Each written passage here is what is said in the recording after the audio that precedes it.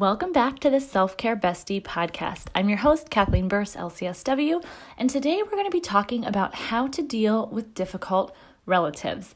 If you're listening to this in real time, you're listening to it on January 1st, 2020, so Happy New Year. I just wanted to talk about dealing with difficult relatives because we just came through the holiday season, but I think it's a pertinent thing to talk about any time of the year.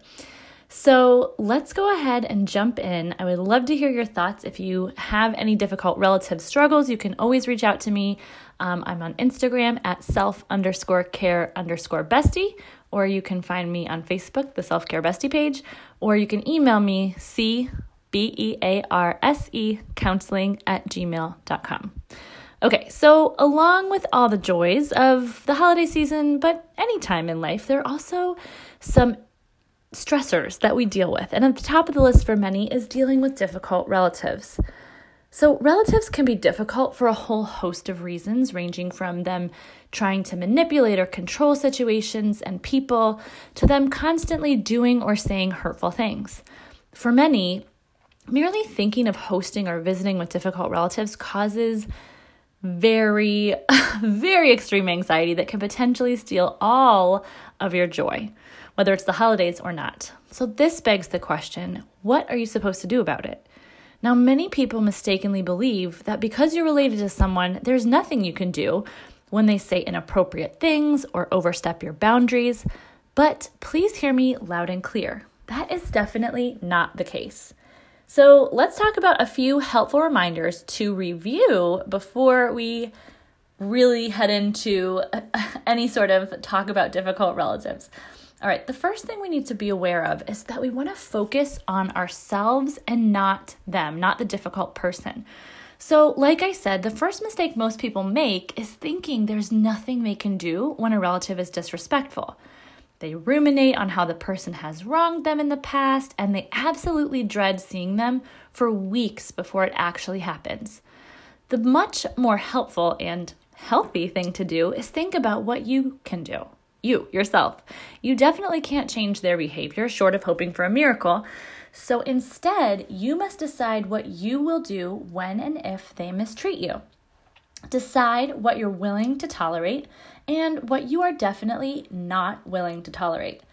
So take some time to journal about who or what has stolen your joy in the past and what could be done to restore it in the future moving forward. This is something that I talked at length about in my free boundaries class a while back. So if you want to catch the replay, you can message me and I will send you the link for the YouTube video. All right, number 2, we want to visualize the ideal. Now, I'm definitely not one of those people who thinks that by visualizing something, you can manifest it or cause it to happen. No shade if that's your thing, it's just not mine. But I do, however, believe that visualization can help you get very clear on what it is you really want, and then you can use that clear picture to set goals and take the action steps needed to make your desired outcome far more likely to occur. So take some time and get comfortable. Close your eyes and really envision how you want your next encounter with this relative to go, whether it's a party or visiting at their house or anything else that you have going on. So think about who is there, what food is being served, what are you wearing, even, and above all, most importantly, how are you feeling in this ideal scenario? Once you have it cleared up in your mind, think about what action steps you might take to make it a bit more likely to occur. Do you need to tell Uncle Fred that he's welcome to come to your house as long as he doesn't have too much to drink? Or even do you need to nix the alcohol altogether? Is it time to tell Great Aunt Jenny that politics are off the table for conversation this year? You do you, friends, but really give this some thought and consideration. Okay, number 3, practice responding instead of reacting. Because let's be honest, you're not going to be able to avoid every awkward, uncomfortable, or hurtful situation with your family by visualizing your ideal graduation party or bridal shower. But it is really helpful, so I do suggest you give it a try. But the thing is we are all flawed human beings, and even someone who loves you very much with the best of intentions can hurt or disrespect you out of nowhere. So while the previous ideas can help you notice patterns of unhealthy behavior and plan ways to deal with them, it's also helpful to practice responding instead of reacting when someone says or does something that triggers or offends you. So when you're caught completely off guard, it's best to take a moment to notice the anger or hurt you may be feeling and then take a few deep breaths. You can practice saying things like, "I don't think you meant it that way, but that really hurt my feelings." Or something like, "I'm not sure if you're aware of it, but that's actually a really racist remark." A few days ahead of when you might need them. So practice them ahead of when you're going to be with these people. You'll be much more likely to respond rather than react if you've had a chance to practice a calm response ahead of time.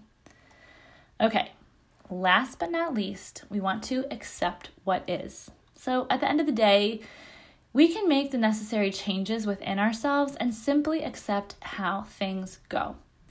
To do otherwise would be to induce our own suffering, and that's just not a good idea for your mental health. No matter what happens, can you look back and find the moments of joy and love, though there will surely be some not so perfect moments as well? Focus on what you do have and what went well with gratitude. Approach each situation with a beginner's mind. Just because Cousin Mary was out of line last year doesn't mean she will be this year. So I hope these tips can help you increase your peace and joy in the weeks and months ahead. Let me know if you have any other good ideas for dealing with difficult relatives. I'm always up for hearing from you, like I said. And I wanted to let you know, the doors to my self-care community are currently closed, but they'll be opening back up in the spring in just a few short months. So I wanted to just explain to you a little bit about what my self-care bestie is. I started it to help as many women as possible because for over 7 years, I've worked exclusively in private practice with clients who have had amazing results.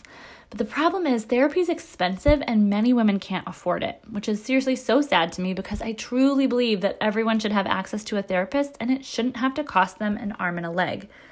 And again, while my self-care bestie isn't meant to replace therapy, it allows me to teach the same skills and provide the same encouragement that I do in an office session, but for less than $1 a day. Whoop, whoop. So that just gets me all pumped up. I can't help it. Literally, the same exact support I provide in my sessions is available to you through the My Self-Care Bestie membership. So if you would like to learn more about that or you have questions about anything at all, like I said, don't hesitate to reach out at self_care_bestie on Instagram, or my email address is cbearse counseling@gmail.com. Thanks for tuning in, and we'll talk to you again soon.